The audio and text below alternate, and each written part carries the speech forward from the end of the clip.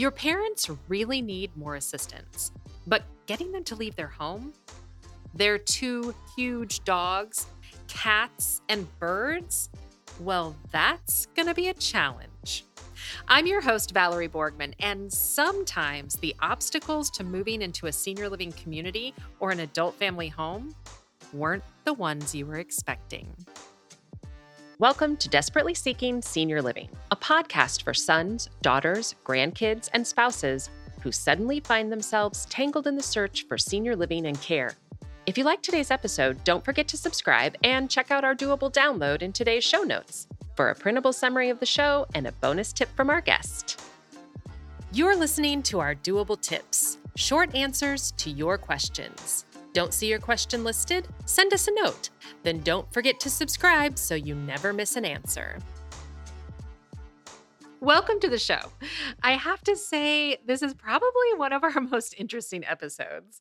And what's even more interesting is that the examples we're going to talk about are real examples. We're talking about everything from pets to pot, things that you may not have even thought about. So each senior living community or adult family home has its own rules about what you can bring, what you can't bring. And of course, some of these are even state and local rules. And some of these are going to seem really obvious to you. But when it comes to your loved one's prized possessions or habits or even just vitamins, it can get really complicated. So we're going to take a look at the following complicated items. Guns. Yes, I said guns. Jewelry, cigarettes, marijuana, pets, alcohol, and even over-the-counter medications. So let's start with guns. I know this really seems like an obvious one, but I had a client who moved into independent living. It just so happened that I was helping him decorate his apartment. I glanced over at one of his opened boxes and I saw the gun.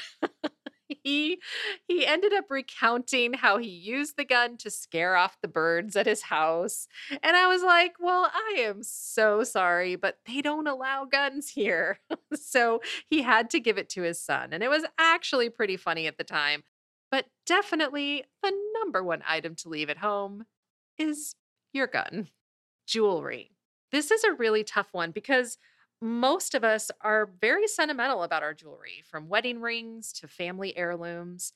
Over the years, though, I've seen families whose loved ones have lost jewelry in the senior living community, or worse, the family thinks it was stolen.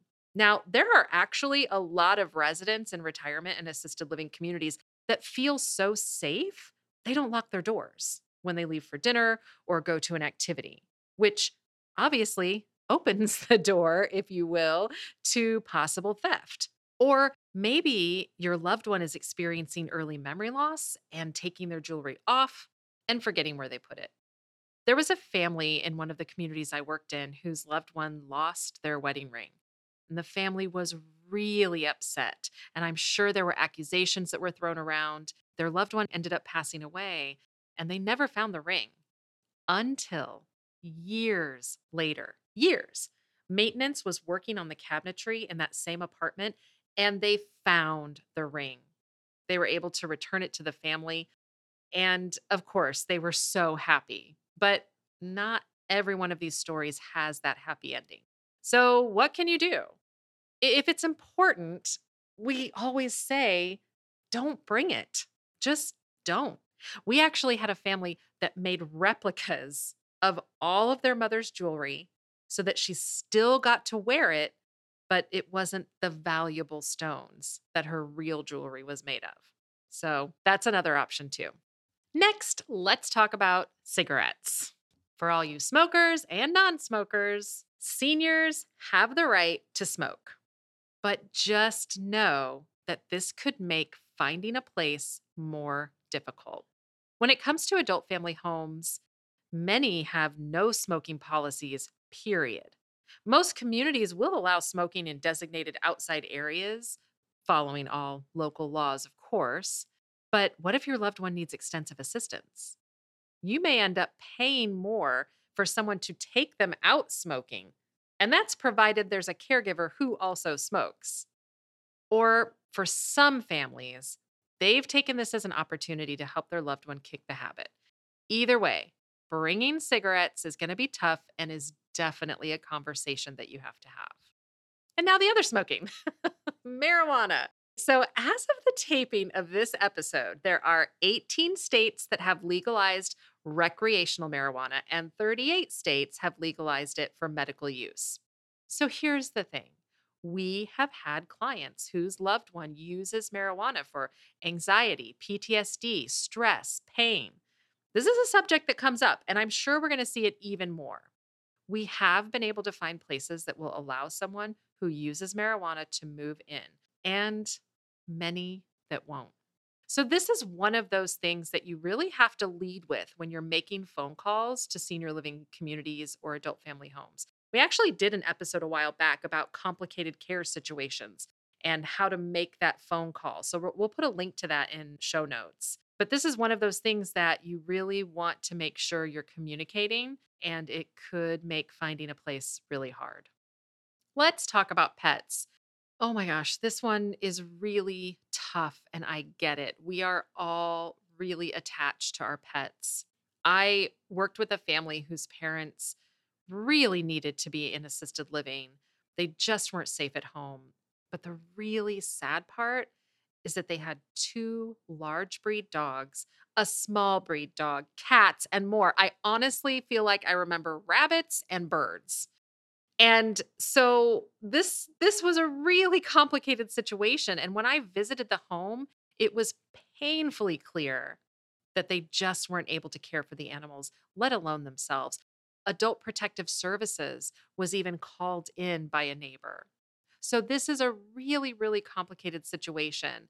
Most communities and some adult family homes will take one small dog or cat, but no one is going to take all of these pets. And so this is one of those conversations that you might have to have early on, either discouraging having so many pets or starting to find a home for those pets earlier than later. This particular family was able to rehome all of the pets, but it was a real burden for them. And obviously, it's going to be an obstacle to your loved one who loves their pets. Okay, let's talk about alcohol. And you might be saying, why is this one even on the list? Because senior living communities have happy hours. So, this is on the list for two reasons: abstaining and partaking. So, let's start with abstaining. You're right. Most communities have happy hours with plenty of wine and beer. But there are many families who are worried about their loved one's alcohol intake and even abuse. If this is you, just know that apart from care planning drug interactions with alcohol, it's very difficult for a community to monitor your loved one's alcohol intake at happy hour or in their apartment. Now let's talk about adult family homes. They usually don't have happy hours. Some don't even allow alcohol, and they're a smaller setting. They're also managing any alcohol intake through an agreement with you, the family, and through a care plan, or at least most are. Because they're a smaller setting, this may be an easier place for those wanting to help their loved one abstain. And lastly, over the counter medications. If you haven't yet listened to our episode with Dr. Delon on deprescribing, you definitely want to check this out. We're going to put a link in show notes to this episode as well. This is another really tricky one because many of us think of over the counter drugs such as ibuprofen, allergy medicine, even medicated creams as no big deal. But believe it or not, if an inspector goes into an adult family home and you just happen to bring your mom some medicated hand cream, that home is going to get cited. They're going to get written up for that.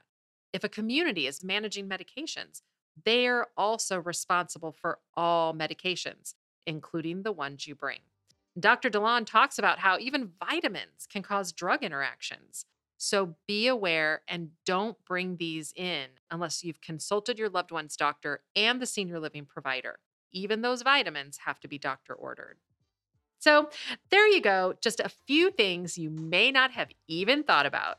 Hopefully, now you can start to manage these obstacles early to make your loved ones move to senior living a little more doable. See you next time. Today's episode is brought to you by ClearPath Senior Living Solutions. ClearPath helps families find assisted living, memory care, and other resources. Find our contact information in today's show notes. Check out this episode's doable download in show notes for details, including industry terms and definitions we discussed, as well as a bonus tip from our guest. Have questions or your own tips to share? Leave us a message. We'd love to hear from you. And until next time, make it doable.